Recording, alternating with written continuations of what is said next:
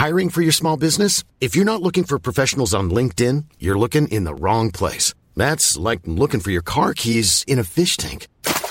LinkedIn helps you hire professionals you can't find anywhere else, even those who aren't actively searching for a new job but might be open to the perfect role. In a given month, over 70% of LinkedIn users don't even visit other leading job sites. So start looking in the right place. With LinkedIn, you can hire professionals like a professional. Post your free job on linkedin.com/people today. Hey, I'm Ryan Reynolds. Recently, I asked Mint Mobile's legal team if big wireless companies are allowed to raise prices due to inflation. They said yes. And then when I asked if raising prices technically violates those onerous two-year contracts, they said, what the f*** are you talking about, you insane Hollywood ass f- So to recap, we're cutting the price of Mint Unlimited from $30 a month to just $15 a month. Give it a try at mintmobile.com/switch. $45 up front for 3 months plus taxes and fees. Promo rate for new customers for limited time. Unlimited more than 40 gigabytes per month. Slows full terms at mintmobile.com.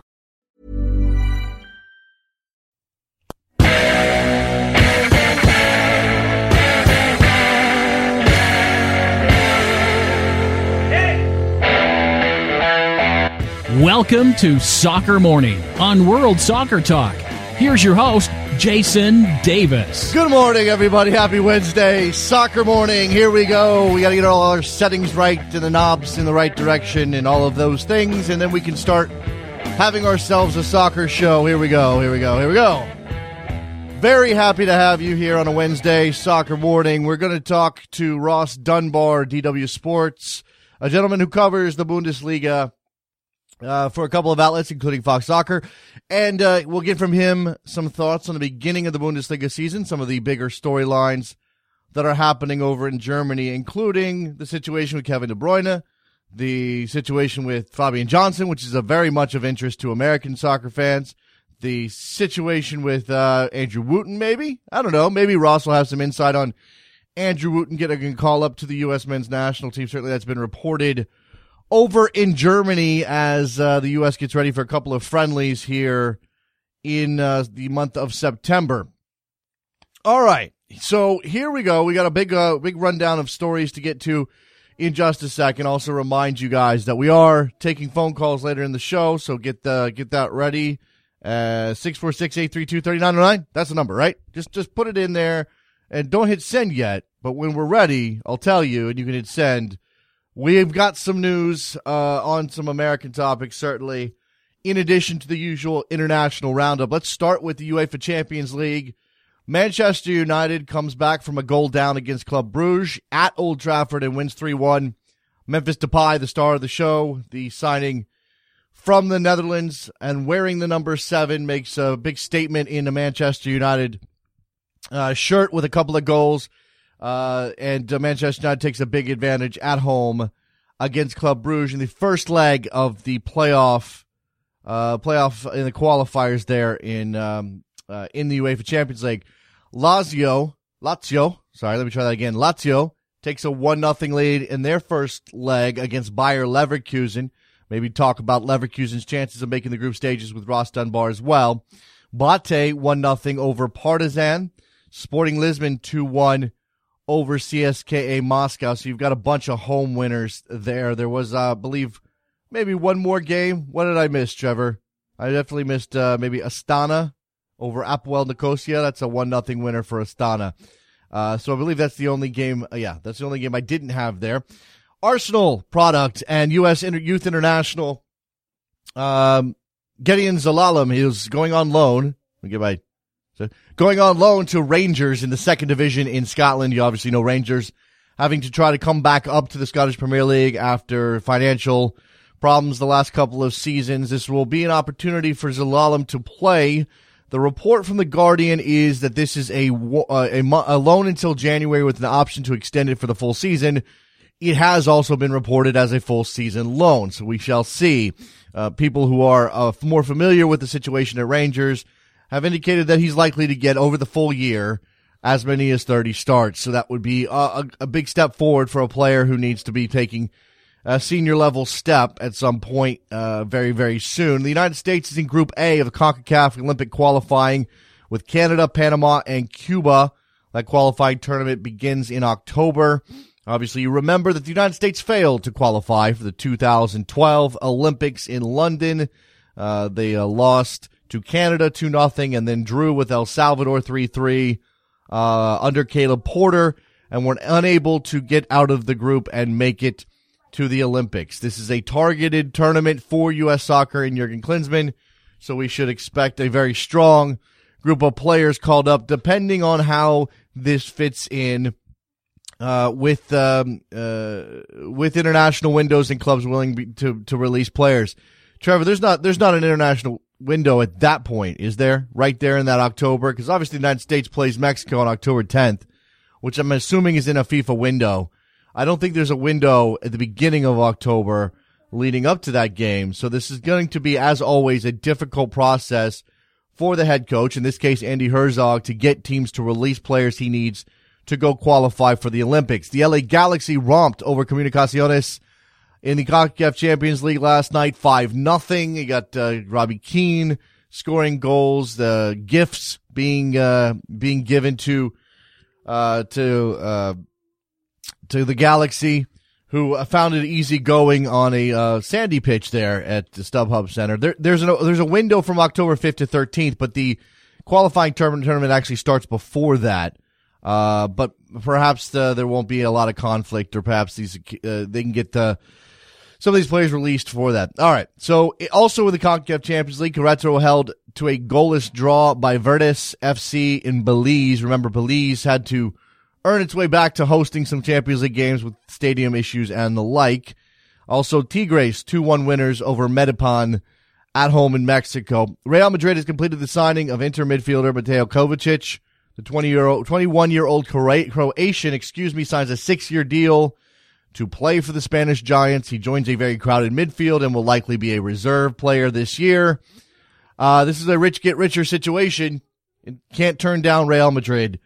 And yet you wonder if Kovacic is really best suited or best served playing for Real Madrid and sitting behind some other players for the time being. He does have the opportunity to learn behind Luka Modric, his countryman. Chelsea is making a late bid to grab Barcelona winger Pedro. Of course, he has been long linked to Manchester United this summer. I don't know where this stands at the exact moment. You constantly see these headlines that say swooping, hijacking, swooping. But lots of sources indicating that Chelsea is now the front runner as opposed to Manchester United. But it's not necessarily that Manchester United is being beaten to the signature of Pedro, etc., but that Manchester United may have decided they don't want him at this point. Of course, you have some options within the Manchester United team. They've started relatively well, although not necessarily overly convincing in the Barclays Premier League. They do have players like Januzaj, who, if they decide not to sell, because he is certainly the target of several teams around Europe, could play the same sort of role as Pedro, clearly not as experienced and not necessarily the complete player that Pedro is. But there is an opportunity there for Januzaj to step into the same role, and Manchester United to save the money that they might have spent on Pedro. Chelsea apparently have agreed to pay a fee of 28 million euros or nearly 20 million pounds, with a further couple of million add-ons, according to sources there in Europe, as he leaves Barcelona, perhaps not because he wants to, because he needs to, and playing time is something he would like to get somewhere. All right, let's take a break. When we come back, we'll grab Ross Dunbar. We'll get his name correct, and we'll talk to him about the Bundesliga. It's Soccer Morning on WorldSoccerTalk.com. Don't go anywhere. Be right back. Face in the crowd, you're talking too loud.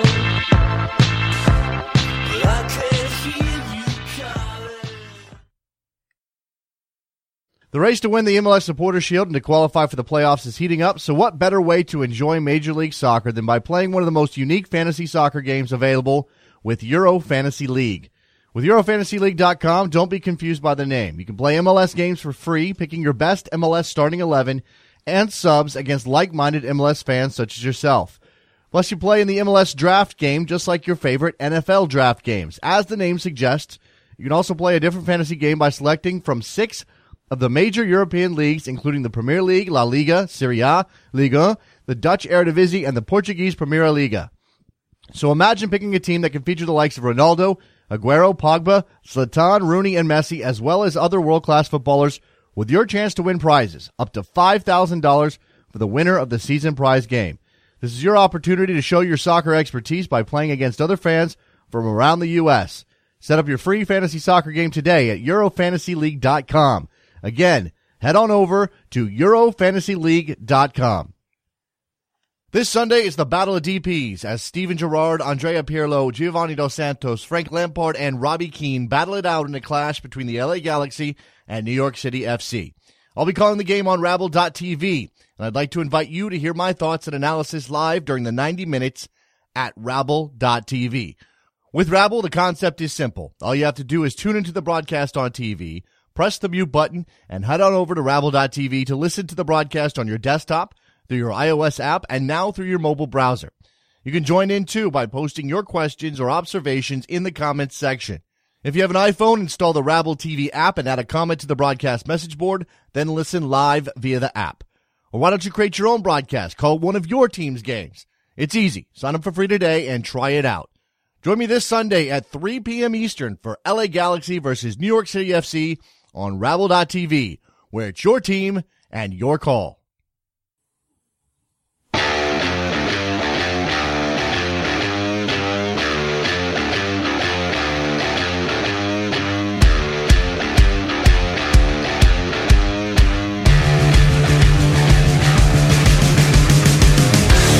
Welcome back to Soccer Morning on World Soccer Talk with Jason Davis. All right, here we go. We're going to talk a little Bundesliga.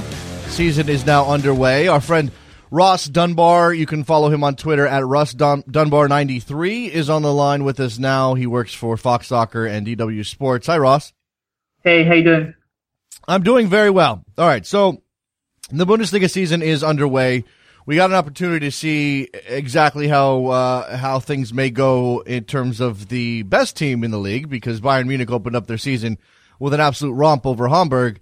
Is that that's a function of certainly Hamburg, but Bayern Munich's just going to be they're going to be irresistible again this year. Yeah, I think it'll probably be a procession again for them. I think what was interesting actually was that Hamburg actually defended quite well. I mean, we expect Bayern to play kind of short passes in and around the penalty box. Hamburg actually stuffed them out for about half an hour of the game, and it was only when they resorted to the long ball that they were actually quite effective. So that probably shows that maybe they have to do a little bit of work tinkering the team. But I was really impressed with Douglas Costa. I was a little bit sceptical of that transfer initially, but I thought he was magnificent, and his cross for Thomas Muller's goal was absolutely exquisite. And yeah, it's just a shame that it might be a one-horse race, but I think other teams have shown potential as well in the first weekend. Okay, so give me a couple of those teams who showed some potential for you, and whether or not there'll be a challenge at the top, there will be some intrigue, at least in that second tier. Well, I thought Dortmund were absolutely fantastic. I mean, I must admit, I didn't expect that at all, but the manner of the performance and the I thought that just the preparation of the way they played was really good. I mean, normally last year with Dortmund, they were aggressive and they were quick, and they tried all the ideas that Klopp had done years before. But when they had the ball, they were really wasteful and they were punting the ball long. It was like watching a mid-table English team at times. But with Tuchel, I thought they were excellent on the ball, and especially against a team like Gladbach, who let's not forget, even though they lost 4-0, but this is probably one of the best defensive teams in Europe. I mean, it's not a pure side. So if Dortmund, I think, for one, will have a good season. I'm not sure whether they're going to be title challengers, to be honest, but they should be impressive to watch. Leverkusen, very impressive again in the second half on Saturday, I thought. Good squad depth. They've brought in Charles Aranguiz, who's the Chilean national team player, and I think that's a great signing, and potentially they could be the second force this year. Unfortunately, while we're talking about teams who can compete, Wolfsburg were really poor at the weekend, and I think the Kevin De Bruyne saga is really beginning to have a bad effect on the team. Okay, so Wolfsburg won, but maybe not convincing, but they won. You mentioned Dortmund and their convincing win over Gladbach. So give me a sense of whether or not this is an indication that Gladbach's going to take a step back, and then I'll ask you about the American at Gladbach and his injury. Yeah, I mean, I think there are a couple of things with Gladbach. Obviously, they've lost Christoph Kramer, who had a fantastic loan spell there, played in the World Cup final, as we know. He's a massive player for them. They lost him as he went back to Leverkusen. Max Kruse, the striker, went to Wolfsburg. He was very important because of his link-up play. And they've obviously brought in a few players, Lars Stindl and Josip Drmic, and I just don't think either of them are of the same quality. So I think that's going to have a bad effect on their season. Also, the demands of the Champions League, not just the fact that they've got to play weekend sort of fixtures throughout the season, but I think just the intensity of the Champions League and the pressure of a big traditional club like Gladbach being back in the European Cup is a massive thing for them. I would say that they'll probably finish outside of the Champions League positions this year, but it's early days so far. Okay, well, I mean, obviously they had a stellar season last year under Lucien Favre. Is he going to be the guy? You think he's going to stick around for the full season if they have some struggles fighting on multiple fronts? Is he the kind of guy that could either choose to leave or that the club would actually decide to turn over?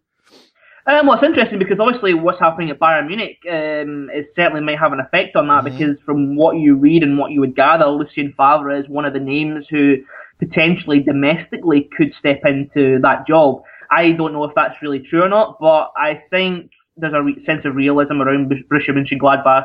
They are not going to fire Lucien Favre given what he's done for this club. When he took over, they were bottom of the league. This was a team that had Marco Reus, and they could have got relegated, and it's amazing to see them finish fourth, get back into the Champions League. So I think they might have a difficult season, but I think there's a sense of realism there, and I don't think they'll pull the trigger on Favre this season. One of the United States national team's best players is at Gladbach. It's Fabian Johnson. He had a stellar World Cup last year. He's obviously an important player for Jurgen Klinsmann going forward. One of the coups in terms of the dual internationals that Jurgen Klinsmann has brought in. Whether or not he would have ever been a German player, a Germany player is sort of beyond the point. He certainly helped the U.S. And now he's injured. This comes at a difficult time for the United States as they get ready for a very important game in early October. But what does it mean for Gladbach? Well, I was at the game on Saturday at Dortmund, and to be honest, he wasn't that impressive. But I think that was probably an effect of the team in general. I think it's the sort of player that Fabian Johnson is. He needs the kind of room into. He's a really quick player. He can get on the wing, get a couple of crosses in, but they didn't really play to his strengths. They played a lot through the middle. Obviously, he picked up an injury after the game, played full 90 minutes, and is probably going to be out for a few months. That's a disappointment, obviously, for him, because he'll probably miss the Champions League first few match days, which I think if you're a Gladbach player and you've put a lot of effort to get there, that's going to be a massive blow for him. And of course, if he's not available for the US national team, then I think that's a blow for Klinsmann as well. You mentioned, okay, let's talk about Leverkusen, because they lose and then they go into the Champions League qualifying round and they lose on the road, but they lose the first leg of that tie. Are they going to be able to turn that around? I think they've got the quality to do so. I thought last night they were quite good. I thought they created chances. They had a goal chopped off for offside, which has caused a little bit of confusion. But I think overall they genuinely do have the attacking quality to turn that game around next week. I think what would be a concern is someone like Heung-min Son, the South Korean attacking midfielder, who's not been as impressive. And in the two games so far, they've had to rely on substitutes to make the difference. Julian Brandt, 19 years old, is probably one of the brightest talents in German football right now. Certainly one player I think people should keep an eye out for. Admir Mehmedi's come in, the Swiss striker, and he's made a difference as well. So I think it will be tough, certainly against the Lazio team, who stereotypically will be very pragmatic about this sort of game. But I think they may have enough to turn it around, yeah. All right, as I said, we're one match day into the season. Bayern Munich was fantastic on their opening weekend, despite the fact, as you said, Hamburg actually played reasonably good defensive football. Dortmund is impressive. I got a couple of teams who did fail to impress, including Gladbach. Let's talk about underdogs. The small teams that everybody loves to root for, especially in a league where there are some established big clubs. Ross, give me a sense of what we can expect out of somebody, I don't know, like Darmstadt, who's coming up for the first time in over 30 years. I think the problem with teams that come up from the Zweite Bundesliga, and it's the same probably with the Championship and the Premier League in England, is that there's a novelty factor about these clubs. They they will just run themselves into the ground week in, week out. And we saw that in the first weekend of the season. Darmstadt were at home to Hanover. They've got a really old football ground. I mean, if anyone is in Germany and they want to visit a really old-fashioned football stadium, that's the one you should go for. And the atmosphere was great, a lot of passion, a lot of really intensive football. But defensively, they were quite poor, and Hanover came back and got a point out of that game. And with Ingolstadt, it was quite an impressive result against a fairly established team like Mainz. They won 1-0. I think both teams will probably get relegated this year again. I just think when you're up against teams like Hertha Berlin and Hamburg and Stuttgart and Cologne, I think it's very difficult for teams who have a very small budget to compete. I mean, especially a team like Darmstadt. I mean, we shouldn't forget that 2 years ago they could have been relegated to the 4th division. It was only a financial boo from one of the clubs that stopped them from going down to the 4th tier. So, I mean, their rise is something quite extraordinary. Yeah, let's just briefly here, since you bring that up. We've seen, I mean, obviously the story with Elche in Spain got a lot of headlines last year, and it kept Eibar in the 1st division there.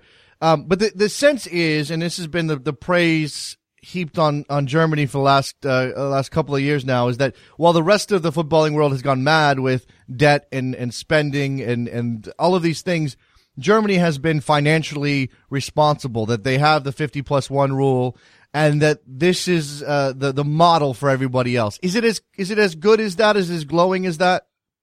I'm not sure it's as simplistic as that. I think it depends where you look, perhaps. I mean, I think certainly from an international standpoint, if you look at a team like Borussia Dortmund, who obviously turned themselves around over 10 years and played the sort of football that they did, it's easy to make that kind of assertion about the whole league, but there's so many different facets. I mean, look at a team like Schalke, for example, massive club in Germany. I don't think people in certainly the English-speaking world understand how big a club Schalke actually is, and they are crippled with debt. They are absolutely crippled with debt. You're seeing a lot of clubs spinning off their football organizations. Obviously, Germany, a lot of the clubs are run by member organizations. A lot of clubs are spinning off those organizations into actual companies on the stock market. Things like Hamburg, for example. Hamburg are about 150 million euros in debt. They've spent a lot of money. Stuttgart are in debt. One other aspect, I think, if you go further down the league, is that a lot of the teams from the former East Germany are crippled with debt as well.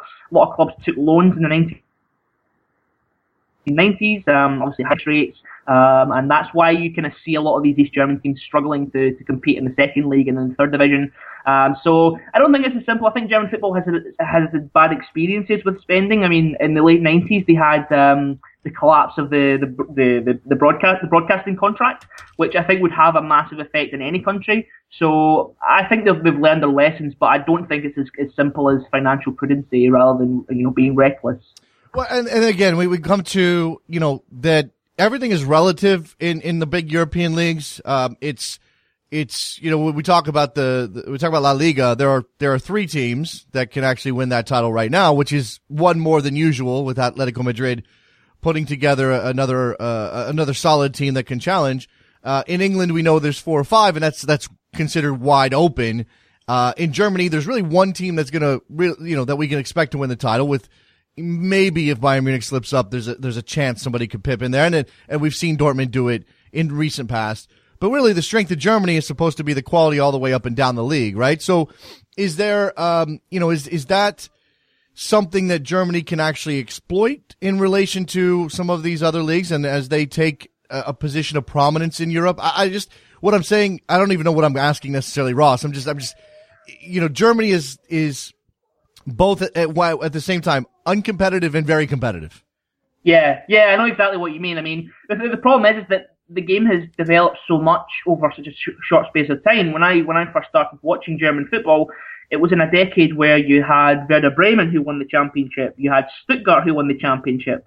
You had Dortmund, who won the championship. So even in the last sort of 10, 15 years, there's been a lot of different teams who have had success. You have had teams like Schalke, who have finished second. You've had teams, like Stuttgart, who have been up there as well. Dortmund, Gladbach, whatever. So there are a lot of teams who have a bit of strength, but the reality is that Bayern Munich have pulled away quite significantly over the last few years. I think it's only realistic to say that. I think European football reflects that nowadays, that there are 1 or 2 teams who have that kind of dominance. Unfortunately, I think I remember speaking to one sporting director in Germany, and he said that really the reality is that you expect Bayern Munich to win the league, but if they slip up, then you have to be ready to capitalise on that. And I think that's kind of the reality of the Bundesliga this year. You'd have to see a mighty implosion from Bayern Munich for them not to win the championship. Yes, as we get, it's that, as I said, things have changed. The game has changed. The money at the top level has become so immense. It's almost as if you were, Bayern Munich's always been a massive club, and certainly they were the club positioned best to take advantage of all of the new money that's come into the game and, the exponential growth for those clubs. And in England, it was Manchester United and certainly Chelsea with the big influx, big amount of spending on Abramovich's part. So we've seen sort of these clubs become super clubs over time. But again, we also want to focus on the rest of the league and talk about what it has to offer. I guess as we move forward, and there's a question on Twitter here, which I'm not sure you'll have a lot of insight into, Ross, but there is a notion that Germany has not yet figured out a way, the Bundesliga has not yet figured out a way to exploit the American market, which is bringing a lot of money into the Premier League. And they just re-upped with NBC Sports here for 6 more years, and it's across all their platforms. They're showing every single game, making every game available to American soccer fans. Is there a chance the Bundesliga can do something in that vein? And how do they make their game more popular, especially in the English-speaking world? Yeah, it's a good point, because I think the Premier League has cornered a lot of the kind of globalized world. I mean, if you were trying to break into the Asian market, for example, you probably wouldn't have a chance because the English clubs have got such a stranglehold over that market. I think there is potential for German football to break into the American market, but it depends really what institutions want when they try to break into these markets. Do they want to just make a lot of money, or do they want to actually grow a long-term fan base? Because I think over the short term, the reality is that the German football probably isn't going to make masses of money from American spectators. I don't think that's really going to happen. But you're probably looking at it over maybe a 5 to 10 year kind of period, whether they can actually have a kind of a genuine committed fan base in the US. Because it's very difficult to make money in the short term from these kind of projects. The Premier League has taken a long time to have that kind of financial boost. So I think it's got potential, but I think maybe what puts a lot of people off is if Bayern Munich are winning the league by 25, 30 points every season, and I don't think that's healthy for the league at all. Yeah, I mean, if you look at the history of German football since the Bundesliga, no team has won the league more than 3 years in a row. This would be the first time in about 50 years that a team would have that kind of dominance over 4 years, and I think that would be a worrying trend for the German league. But unfortunately, I think a lot of fans find the issue that the league is out of touch with supporters. I mean, there's been a lot of things this weekend, a lot of protests about Monday night matches potentially scheduled in the Bundesliga to try and commercialise the league to compete with England, and that's not very popular. So I think there's still a long way to go in that regard. Do you think that there is some level of competition that between England and the Bundesliga, and that these are two leaderships who are actually, I'll say this way, programming against each other? Because, obviously, England's played a Friday match, which has traditionally been a spot for the Bundesliga. We saw Bayern Munich open up against Hamburg on Friday. Manchester United played Aston Villa, I believe, was the game. And I saw some people on Twitter sort of openly wondering if the Premier League was putting that game in that slot to go up against the Bundesliga and try to grab attention away from what could potentially be their biggest rival in terms of global popularity.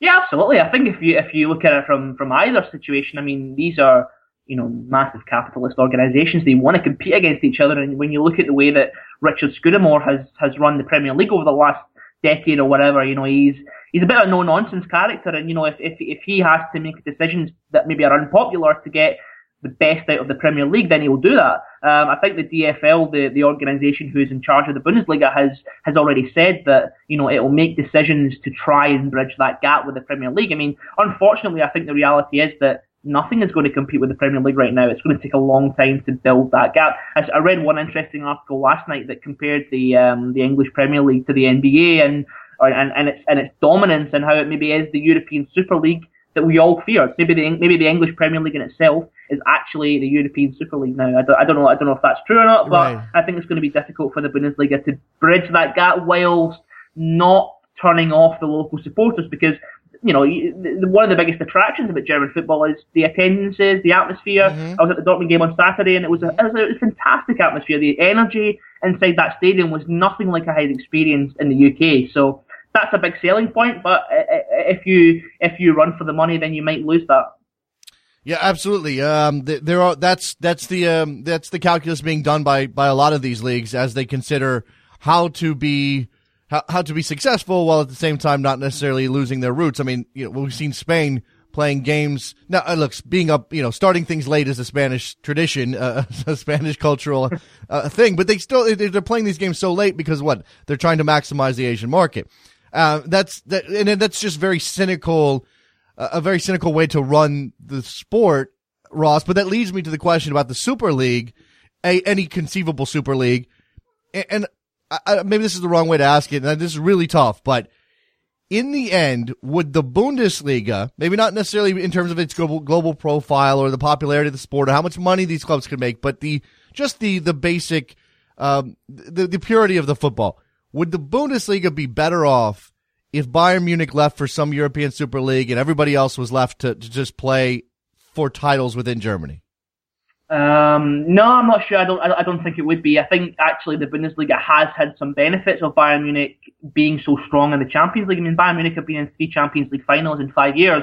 Borussia Dortmund have been in the Champions League finals. So actually, it's a bit of a paradox, because actually the Bundesliga needs Bayern Munich to be very strong in Europe. It needs to compete in the latter rounds of the Champions League, but at the same time, it's a catch-22 situation, because if they're so strong in the Champions League, then they win the Bundesliga by 10, 15 points every season. So really what the Bundesliga needs is to encourage teams like Dortmund and Schalke and Gladbach and Wolfsburg, obviously, not a traditional club, but they've got money to actually compete. And I think we've seen that in the past. I mean, it's only been in the last 2 or 3 seasons that that's not really happened. So I'm not sure it would be better off without Bayern Munich. And unfortunately, the European Super League thing is something that is still palpable. You still think that it could happen eventually, but I don't know whether it would be in the interest of Bayern Munich to make that happen. Okay. And actually, to be honest, I think they have publicly dismissed that idea. I think it would probably be better for countries that maybe are a bit smaller, like Holland and Scotland and Portugal and all that kind of thing, rather than your top 5 leagues in Europe. Okay, fair enough. Let's go back to Wolfsburg and talk about Kevin De Bruyne, because the twist in this saga, and of course he is a target of Manchester City, and whether or not he leaves, I'm not sure. We'll get to that, but there is this twist in which he was at the Sports Bild Awards and was German not his first language. He was sort of tricked into to saying he was going to stay, or tricked into an oath of loyalty. Exactly what happened there? Well, he was collecting his award, and the moderator kind of nudged him towards the issue, and I think he asked.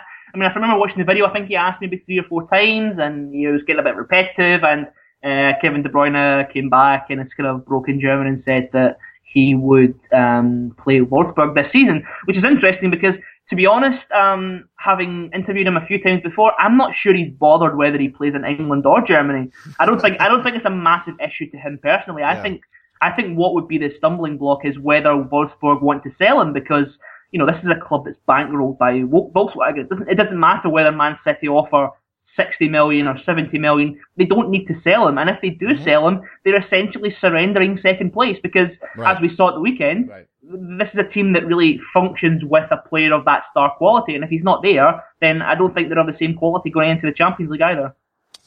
It's interesting. That's certainly one of the factors here. I find it fascinating that this is a player who, was with an English club, and I guess the general belief is that he didn't get a fair shake at Chelsea, and that's why it's okay for him to go back to the Premier League, and he'll find. I know he's improved as a player. Don't get me wrong. I know he's one of the best players in the Bundesliga last year, so that certainly speaks to his quality. But I don't know how many players like him would get this early in their career would get another opportunity to go back to England, and especially considering the fee involved is going to be significant. Yeah. I think that's the thing with going to Chelsea, is that we see this with so many players that they go to Chelsea thinking, okay, I'm going to break into Mourinho's first team, but that's really difficult. I mean, Mourinho rarely goes away from his regular 15, 16 players. You know, he's not going to. You see it with Mohamed Salah, for example, and Cuadrado, and all these players who have gone to Chelsea that they find the same problems as De Bruyne, and people accuse him of not working hard enough. To be honest, my impressions of him are that he's very hardworking. I think he's very determined. I think he's got that little bit of aggression on the pitch, and you see that. But yeah, you're right. I mean, he's definitely improved since he came to Germany. He had a fantastic loan spell at Werder Bremen. That was really the first time that we saw him play competitive football in one of the top leagues. He went back to Chelsea, had a few games, but then went to Wolfsburg, and he's been outstanding since then. I genuinely think he'd be a magnificent signing for any English club right now. I think he's probably one of the most complete playmakers in Europe right now. And I mean, it's going to cost a lot, and I think that will be the biggest barrier for Manchester City, is whether they can convince Wolfsburg to sell him. I think they'll sell him eventually, because they've already said publicly that they might sell him within the next 12 months. But I think most people would expect him to go to Bayern Munich if they sell him in 12 months' time. Which I'm not sure if that's a great development for the Bundesliga. If Bayern Munich signed the best player from the second force again. I mean, that's what we... Yeah, they keep doing that. They need to stop doing that. Very quickly here, has there been any talk within Germany? I mean, like money talks. And when Bayern Munich comes and offers you a big check, and especially if you're a club that has to service some debt or just needs to build from the bottom up a little bit, or certainly could use a big check from Bayern Munich to go buy 3, 4, 5 players to strengthen your squad. But has there been any talk about, I would call it collusion? Certainly, like the rest of the Bundesliga sort of looking at their situation and going, we can't keep selling our best players to Bayern Munich. We'll never have a shot then. Yeah, but then if you don't sell to Bayern Munich, then you have to sell to the Premier League. And Sure. Yeah, so I mean, it doesn't really matter what you do. I mean, unfortunately, if you're a team maybe in the mid-table of the Bundesliga, you're part of this European football food chain where, unfortunately, you're going to get eaten up by the biggest teams. I think this is something that we've seen over the last 10, 15 years with Bayern Munich. They will strategically sign the best players of other teams. Actually, I read an interesting article this week about Mario Götze's transfer from Borussia Dortmund, and one of the accusations of Bayern Munich was that they signed this player just to weaken the opposition, which I'm not sure if that's 100% true, but you kind of see the kind of thought process of Bayern Munich that actually, while we're signing a player of that quality, they're also weakening their opposition. And I think the thing with De Bruyne is that, I'm not sure whether he's that fussed about going to Man City or to staying at Wolfsburg or going to Bayern Munich, but I think if you have the option of staying at Wolfsburg for one more season and playing in the Champions League and then maybe going to Bayern Munich, I think that's quite an easy decision to make, probably, for a player who's been in Germany for a year and a half. All right, Ross, let me finish with this briefly. This is not Bundesliga. This is actually down in the second division. But Andrew Wooten, a striker at Sandhausen, has reportedly been added to Jurgen Klinsmann's roster for a couple of friendlies coming up in September. He's 25. He's never really gotten a full look with the U.S. national team. Do you know much about this player? And is he the type of striker who, I suppose, could score goals on the international level, again, considering that the United States is not in the strongest confederation in the world?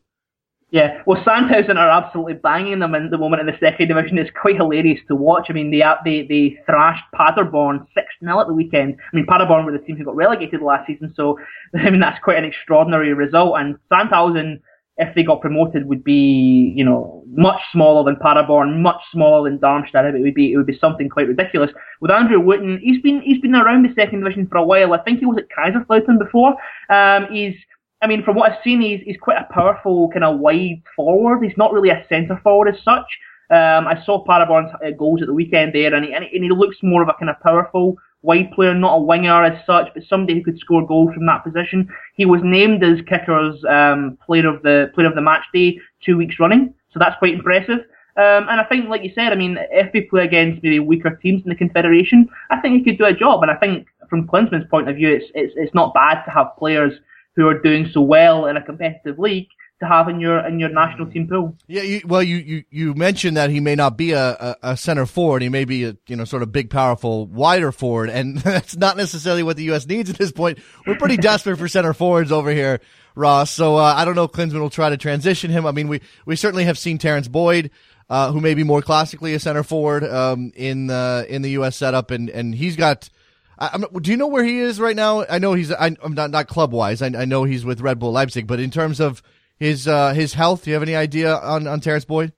I'm not sure about his current health, but he hasn't been playing. I mean, they've signed a lot of expensive strikers, and I think they've got 5 or 6 other options than Terrence Boyd. So I think he's got a little bit to go yet. By the way, what happens if Leipzig goes all the way up and makes the Bundesliga next year? Is there a protest? I mean, what happens? I think we can all cry. Yeah. Okay. Yeah, I think the problem is that you've seen even in the second division, a lot of these traditional clubs with really aggressive supporters have actually tried to attack the team hotel, attack the team bus, all that kind of thing. I think that would intensify a lot if they got promoted, and that's not really a good thing for the Bundesliga. Well, you actually reminded me that there was a bus shot. Whose bus was it? Hertha Berlin's bus was shot at before a cup match. What was the situation there? And I mean that's not the kind of thing I associate. I mean, look, there are certainly very passionate fans in Germany, and they're as likely to go overboard as anybody. But that's not something I would associate with Germany normally.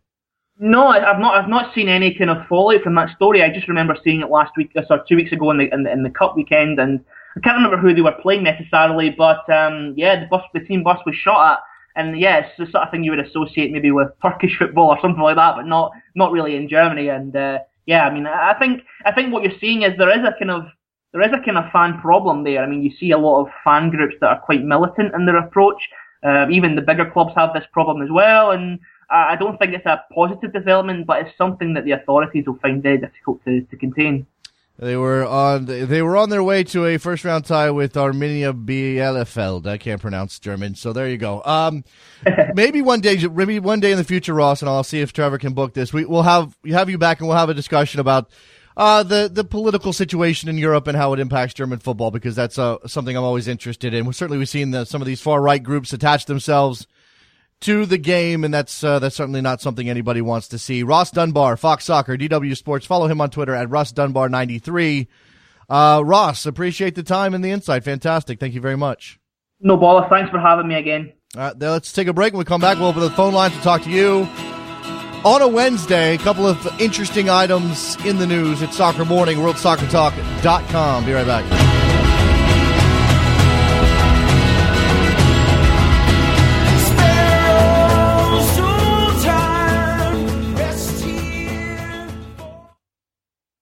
The race to win the MLS Supporters Shield and to qualify for the playoffs is heating up, so what better way to enjoy Major League Soccer than by playing one of the most unique fantasy soccer games available with Euro Fantasy League.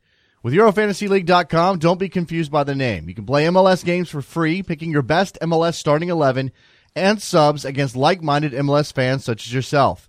Plus, you play in the MLS draft game just like your favorite NFL draft games. As the name suggests, you can also play a different fantasy game by selecting from 6 of the major European leagues, including the Premier League, La Liga, Serie A, Ligue 1, the Dutch Eredivisie, and the Portuguese Primeira Liga. So imagine picking a team that can feature the likes of Ronaldo, Aguero, Pogba, Zlatan, Rooney, and Messi, as well as other world-class footballers, with your chance to win prizes, up to $5,000 for the winner of the season prize game. This is your opportunity to show your soccer expertise by playing against other fans from around the U.S. Set up your free fantasy soccer game today at EuroFantasyLeague.com. Again, head on over to EuroFantasyLeague.com. This Sunday is the Battle of DPs as Steven Gerrard, Andrea Pirlo, Giovanni Dos Santos, Frank Lampard, and Robbie Keane battle it out in a clash between the LA Galaxy and New York City FC. I'll be calling the game on Rabble.tv, and I'd like to invite you to hear my thoughts and analysis live during the 90 minutes at Rabble.tv. With Rabble, the concept is simple. All you have to do is tune into the broadcast on TV, press the mute button, and head on over to Rabble.tv to listen to the broadcast on your desktop, through your iOS app, and now through your mobile browser. You can join in, too, by posting your questions or observations in the comments section. If you have an iPhone, install the Rabble TV app and add a comment to the broadcast message board, then listen live via the app. Or why don't you create your own broadcast? Call one of your team's games. It's easy. Sign up for free today and try it out. Join me this Sunday at 3 p.m. Eastern for LA Galaxy versus New York City FC on Rabble.tv, where it's your team and your call.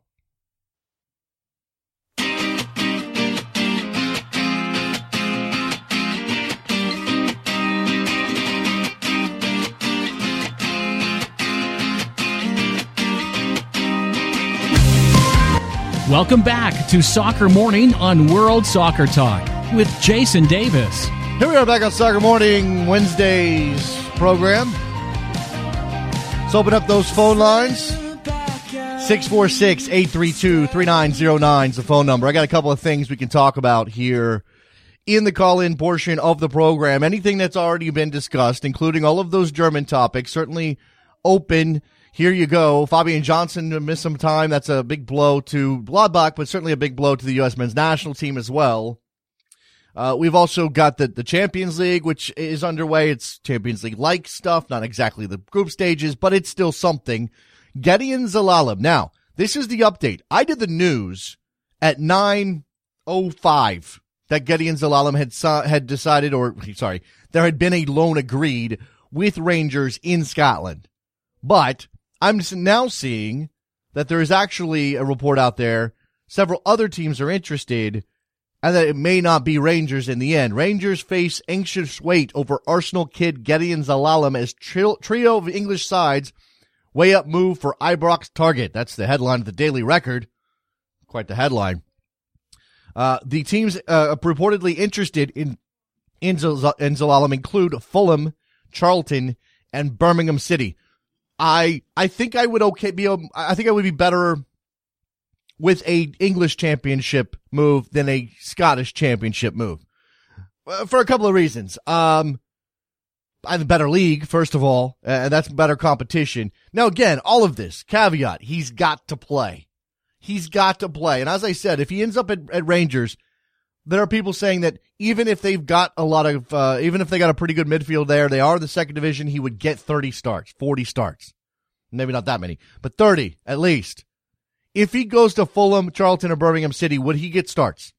Would he get a lot of playing time? Is that something we can imagine right now? I just read a piece over at Top Drawer Soccer yesterday, sort of asking questions about Emerson Hyndman's situation at Fulham, as he has turned down contract extension after contract extension.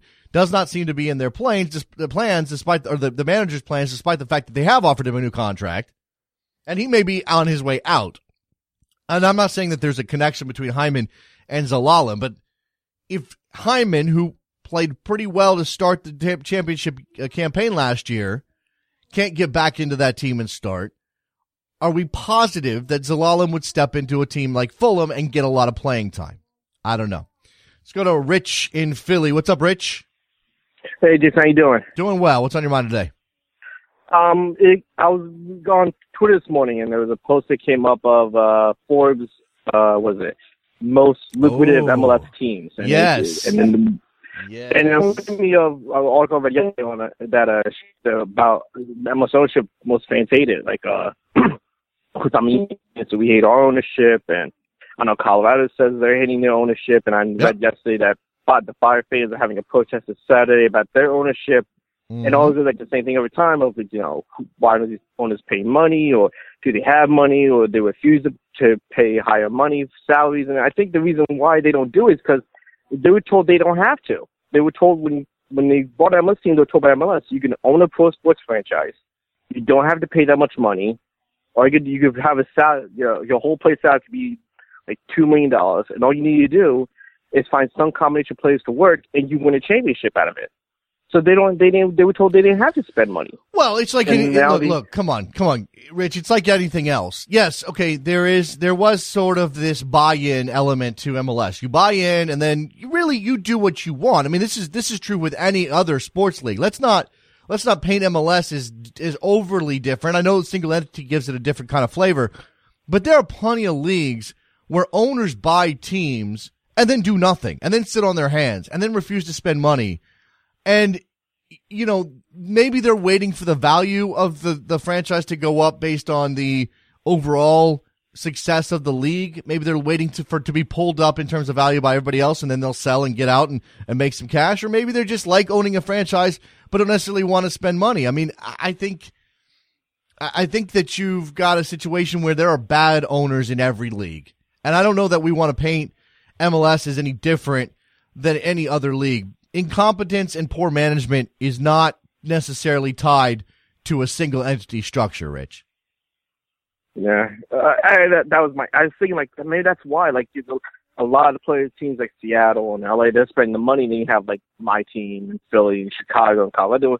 They don't have to, and then they wouldn't. And I just I was thinking more of the same entity is that they were told you can own a pro sports franchise. You don't have to pay much money on it. Okay, but you don't really have to do much. But what you're saying is that they were promised an opportunity to go win a title despite the fact they're not spending money. Is that what you're saying?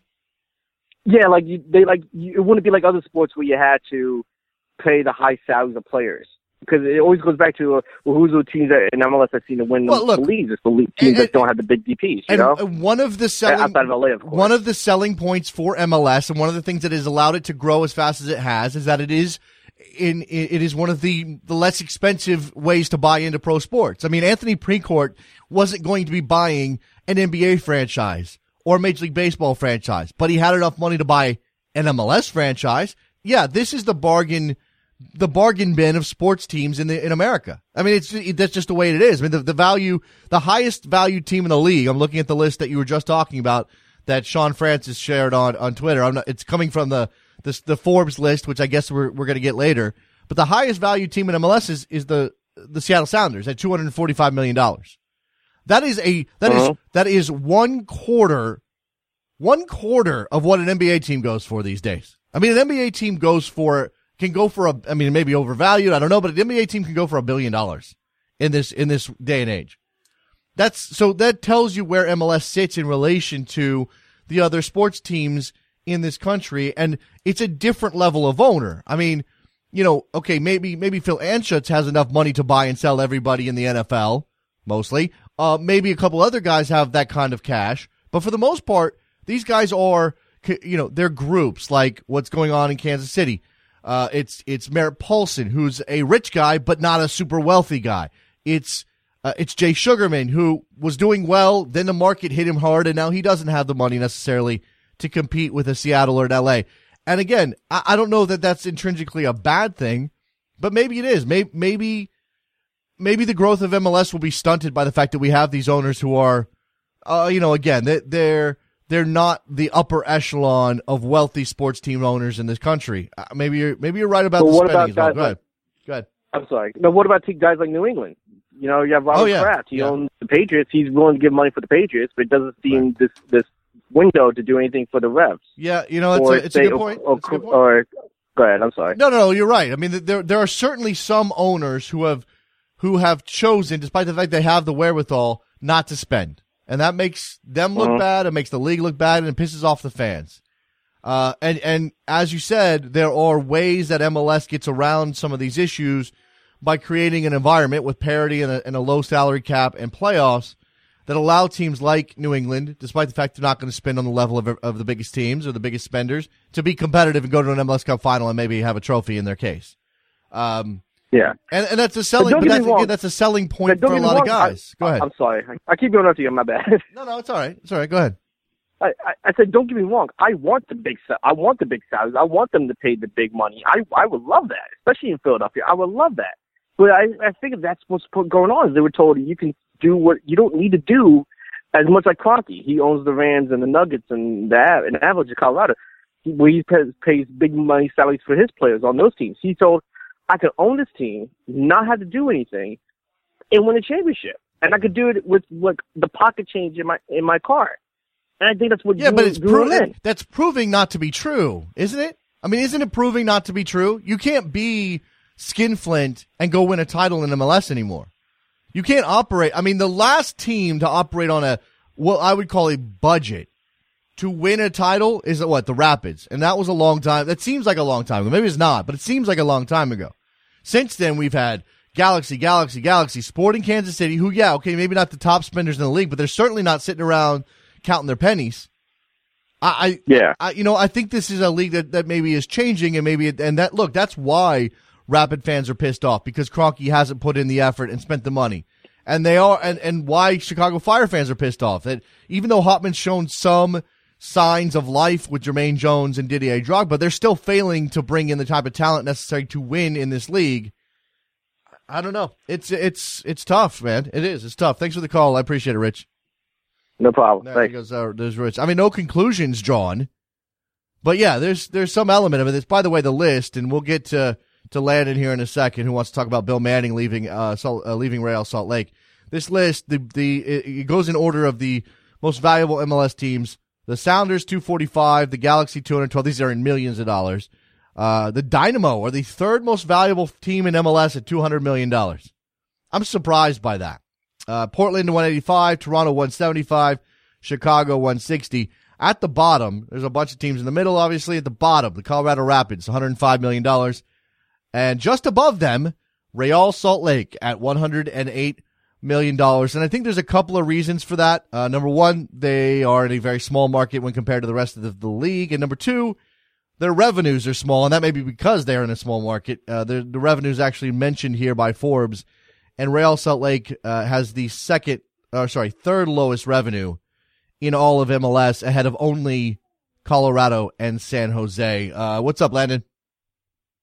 Hey, Jason. Yeah, first off, just want to give just kind of correction to what you just said there. You said the last team to win MLS Cup on a budget was Colorado.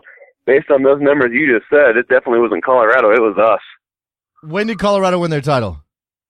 Oh, 2000. I don't know, to be honest with you. Well, that's why I said the last one, because you guys won in 2009. I'm pretty sure Colorado. Oh, yeah. I'm pretty sure Colorado has won 2010, 2011? 2011. 10, I think it was 10, you're right. There you go. Yeah, I got this mixed up, you're right. I win. Yeah. Yeah. So, hey, I just want to talk about Bill Manning. What do you think about that? I think that I would be very concerned about the direction that this team is headed in under Deloy Hansen if I was a Real Salt Lake fan. That's what I think. Yep. And that's about exactly how I feel. I mean, so the trio that I think did really well for us was Kreis, Lagerwey, and a Manning. And all three of those guys are gone right now, along with half our team. What can a RSL fan look forward to right now? The thing is, it's a completely new team. I don't think Deloy has taken this team in the right direction at all. And the one thing that I thought was really good going forward, they just completely cut him. I'm getting really, really worried about about what they're going to be doing the rest of this season and next season as well. Yeah, when you see, all right, look, Jason Kreis, he comes up against a contract. They offer him a contract. I don't know what the numbers were. I can't remember what the reporting was at the time, but clearly it's going to be difficult for them to compete with NYCFC. I don't know that I blame Hansen for that situation. Then Garth Lagerwey comes up against his contract. Now, maybe Garth thought, okay, I had hitched my wagon to Jason Kreis. He's gone. I really don't have a whole lot of reason to stay. I have an opportunity to go work for a team that's got a lot more resources than RSL. And look, again, that's not necessarily Hansen's fault. The fact that RSL is in a metropolitan area of 1 million people, and that's small compared to everybody else, and that means your revenue can't match what some of these other clubs are getting. But to lose Manning also, or to let Manning go, I guess he'd been working without a contract for a little while, does indicate that this is a complete overhaul of the team. Not just, well, we're going through a transition period and we want to bridge the gap between Kreis and Cassar, and Garth Lagerwey's moved on, but Weibel will do a fine job. He knows the league. We're talking about complete turnover, and that means that your identity of what makes RSL has kind of started to fade, I think. Do you feel that? I mean, exactly. You still got Beckerman and Morales and some of these other guys, Beltran, but you've seen Grabavoy leave.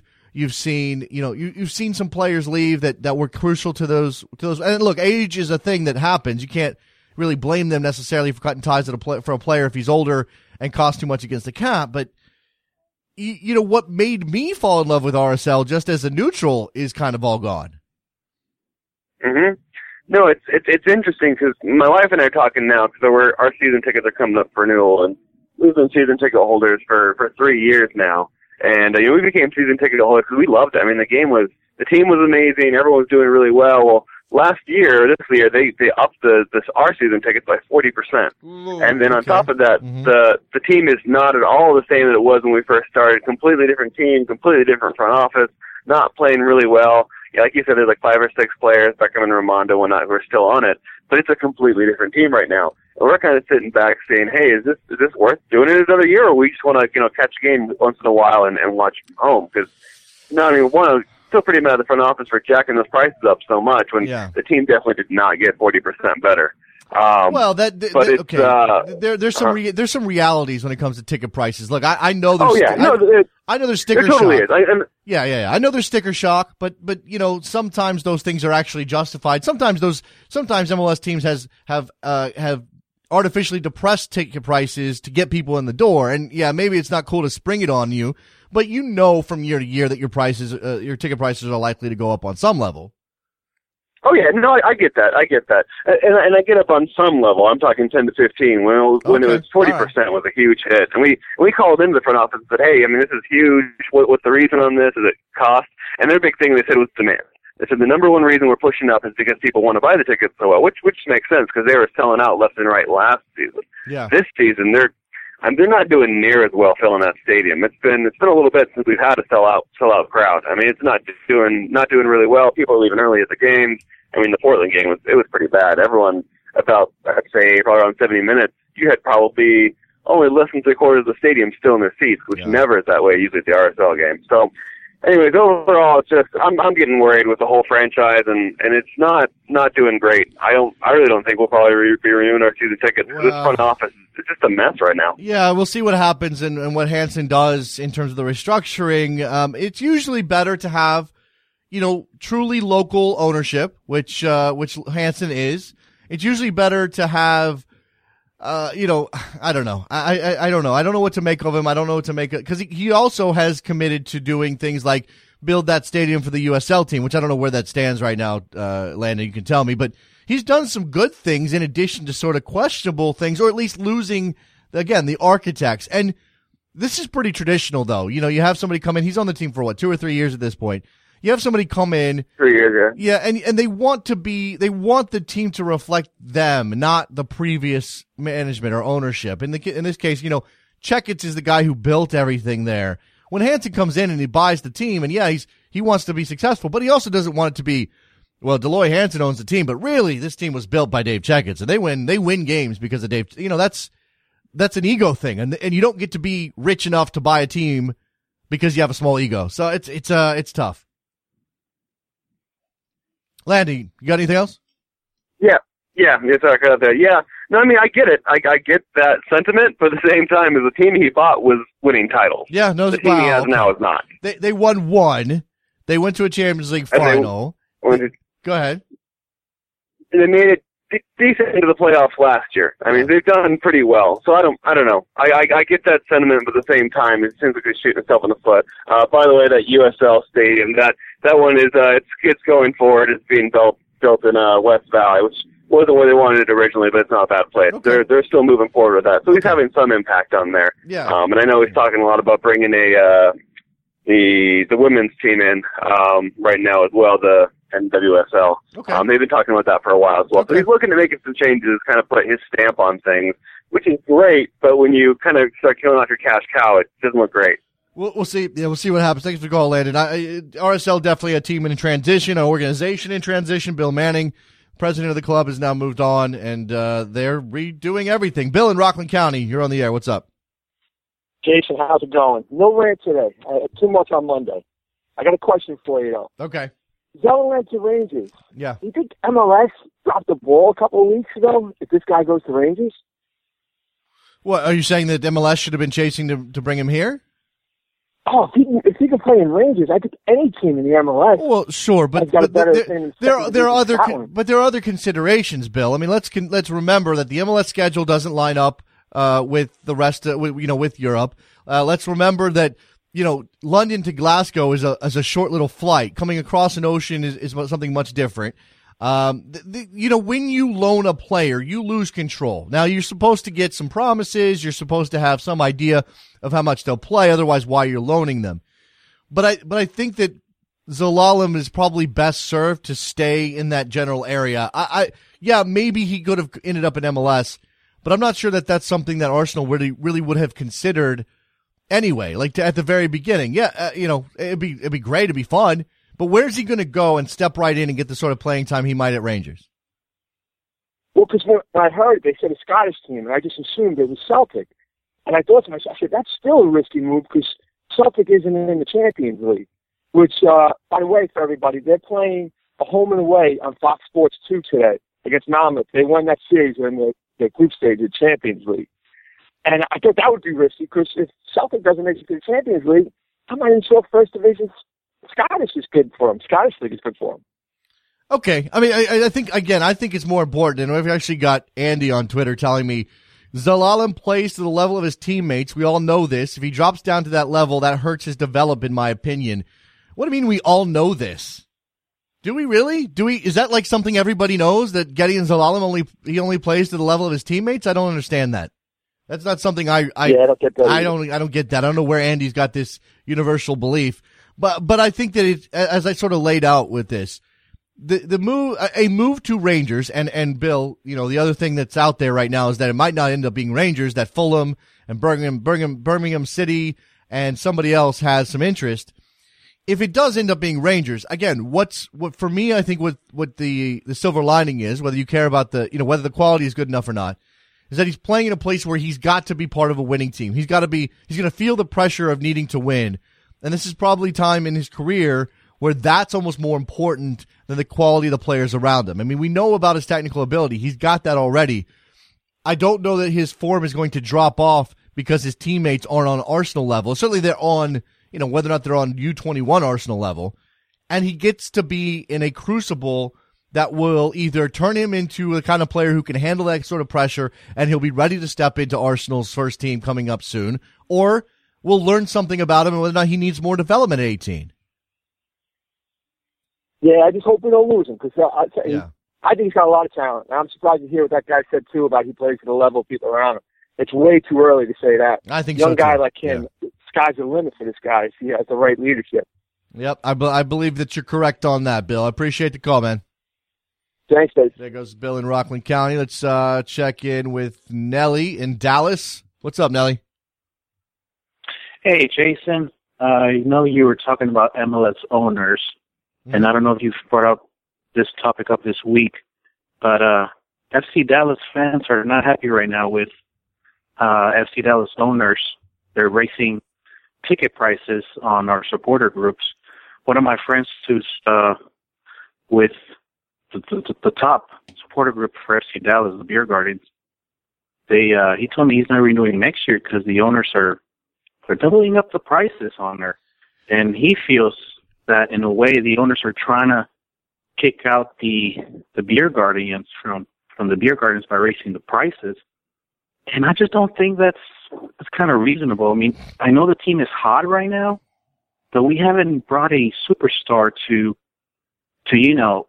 make it valuable to raise the ticket prices, especially driving far away to go to the games. Yeah. I just wanted to see what you think about that. I have heard about this. I did mention it briefly. The reports are that, as you said, they're raising ticket prices on the supporters groups. The math is a little fuzzy for me, but I think it's something at least 200%. Whether or not it really is about HSG trying to push certain supporter groups out or valuing, families and this youth soccer crowd over the supporters or not. If that's the perception, that's a problem. That means they have a PR failure.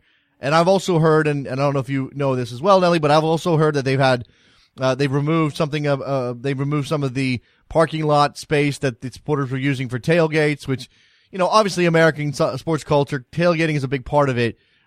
You use that as a recruiting tool. It's just a fun time. It creates a sense of community that soccer teams need in this country to get the supporters in, to make the atmospheres that make the games better and more fun to go to, et cetera, et cetera. I hope I hope they're not. LA Galaxy this weekend, and we have to pay for parking now. They're charging for parking, and in the past, parking was free. Yeah. I mean, there were some areas that you could park for free, but who knows? Maybe next year we're going to have to start paying for parking again. I'm looking at this. Alienating your fans in a way. You don't want to alienate people, and there needs to be communication, and maybe that's part of the problem as well. I'm looking at this Forbes list again. Who knows how accurate this stuff is? MLS isn't the kind of league that gives this information out readily. But if you believe this, FC Dallas is solidly middle of the pack in terms of club value and in terms of revenue. Although they are by Forbes' estimation, losing $3 million a year, or did lose $3 million last year. That may be the reason this stuff is happening. There may be a reckoning happening inside the halls of Hunt Sports Group, and they're looking at their bottom line. They're saying, we can't afford to lose money anymore. Let's, it's either cut a lot of places or do things like raise ticket prices and start charging for parking. Although I've also heard there are rumors that there's going to be some sort of stadium construction project or upgrade or something coming to Toyota Field. So I don't know what's going on in Dallas. And if we can find somebody to give me real insight, I would love to get it, Nelly. Yeah, I have heard in the past that they want to put a roof in the stadium. Which would make that place a billion times better. Upgrades on that. If they actually did that, it would make that place 1,000 times better in terms of just, not only because of the heat and the sun in Dallas and Frisco, but also because it would start to hold in some of the noise and give that place a real, actual closed-in, atmosphere, a sense that it is a stadium with, with the opportunity to make noise and to be a home field advantage for FC Dallas. Yeah, I think the first problem was building the stadium in Frisco, and I know I've talked about that before, but the driving distance, the traffic in the Metroplex, even this weekend, the city of Frisco does not know how to handle the traffic coming out of the stadium. This past weekend, LA Galaxy came in. It was sold out, a lot of cars. It took me almost an hour to get out of Frisco. Wow. And I don't think the city could have handled the traffic, where if you go to Arlington for Cowboys and Texas Rangers games, the police are there to handle the traffic well, and in Frisco, you can't. And for me, that has to drive almost 2 hours to go to an FC Dallas game. That kind of affects me being a season ticket holder, when before in the past I lived in Dallas, I could go because Frisco was closer, but if they were in Arlington or Dallas or, the original plan was to build a stadium in South Dallas. Mm-hmm. But I think the city of Dallas didn't want it, and they went to Frisco, and they couldn't get any fans. And if they were raising the ticket prices because they signed a superstar, like Michael Essien was in the talks last year, they were talking to Drogba, I would understand, but just raising the tickets prices because the team is hot and, we need money. Well, I guess we're going to have to sell Fabian Castillo if I want my ticket cheaper. Yeah, I guess so. It's a difficult thing. And Rich, thanks for the call, Nelly. I appreciate it, man. There's Rich on Twitter's got, I'm assuming his tongue is in his cheek a little bit. MLS owners, public enemies number one. It's a fine line between calling for change and protesting against ownership and railing against the ineffectiveness of the ownership and their unwillingness to spend money to compete, et cetera, all these things. And the fact that they are, if it's not for these owners, there is no league. If there's not for these owners, there are no teams. Fans have, we're talking about sports teams, and sports teams at some level are part of the public trust, in addition to being wholly owned assets of rich guy number one, rich guy number two. And that's a very difficult sort of balancing act for the owners and for the fans to try to reconcile the fact that, yes, he owns the team. He can do what he wants. He can charge what he wants. He can pay for the players what he wants within certain rules. And this belongs to us, and we have a right to be upset if you are charging us too much money to come out, and it means I can't see my team, or you're not spending enough money to be competitive on the field. I don't know where that balance is. I think it's individual to each team. And clearly when you have a record of failure, like in Chicago, and there becomes there's an anti-ownership movement there, you can justify that. You can understand that. When you see what happens in Philadelphia and some of the protesting against Sakevich and the ownership group in Philadelphia, you can sort of understand that. They are not meeting the standard that would come from the fact that they are this well-supported team. They should have been able to make something out of this. They've got this nice stadium. Again, are these owners failing in the sense that they are not doing what they're supposed to? They're not doing what they owe the fans, or are they exercising their right to do nothing because they're owners and that's their team. I mean, we're out of the era of clubs. We never had that here in the U.S., but certainly in soccer, we're out of the era of clubs that are then collective, part of the collective in the community, to the point where it ultimately comes down to the community choosing how things go. I mean, we've seen the efforts of MyFC and Nashville FC and some of these teams that are trying to be crowdsourced. But that doesn't always work either. You got to have somebody making decisions. It's just it's very difficult. All right, let's wrap up this edition of Soccer Morning on a Wednesday. Thanks to Ross Dunbar for stepping in and having a conversation with us about Bundesliga. Make sure you're checking out the Bundesliga on Fox. Only helps that only helps that we get more and more soccer in this country, certainly of top quality, and Bundesliga is that. All right, are we done? We're done. All right, go to backheel.com/store. Not only do we have these lovely mugs that have the Soccer Morning logo on it, we also have some pretty cool T-shirts. We just Trevor just put together a brand new Poku T-shirt that you absolutely must get your hands on. Go check it out, backheel.com/store. Make sure you're subscribing to the show as well. iTunes is the best place to do that. Am I missing anything? Should I be plugging something else? I feel like I'm missing something. No?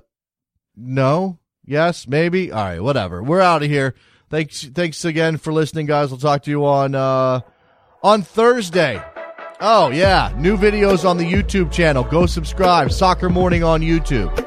And send us your best soccer show logos. Bye.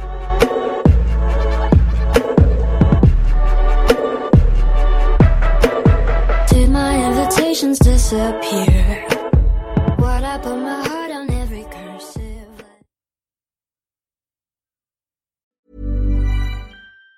Even on a budget, quality is non-negotiable. That's why Quince is the place to score high-end essentials at 50 to 80% less than similar brands. Get your hands on buttery soft cashmere sweaters from just $60, Italian leather jackets, and so much more. And the best part about Quince, they exclusively partner with factories committed to safe, ethical, and responsible manufacturing. Elevate your style without the elevated price tag with Quince. Go to quince.com/upgrade for free shipping and 365-day returns.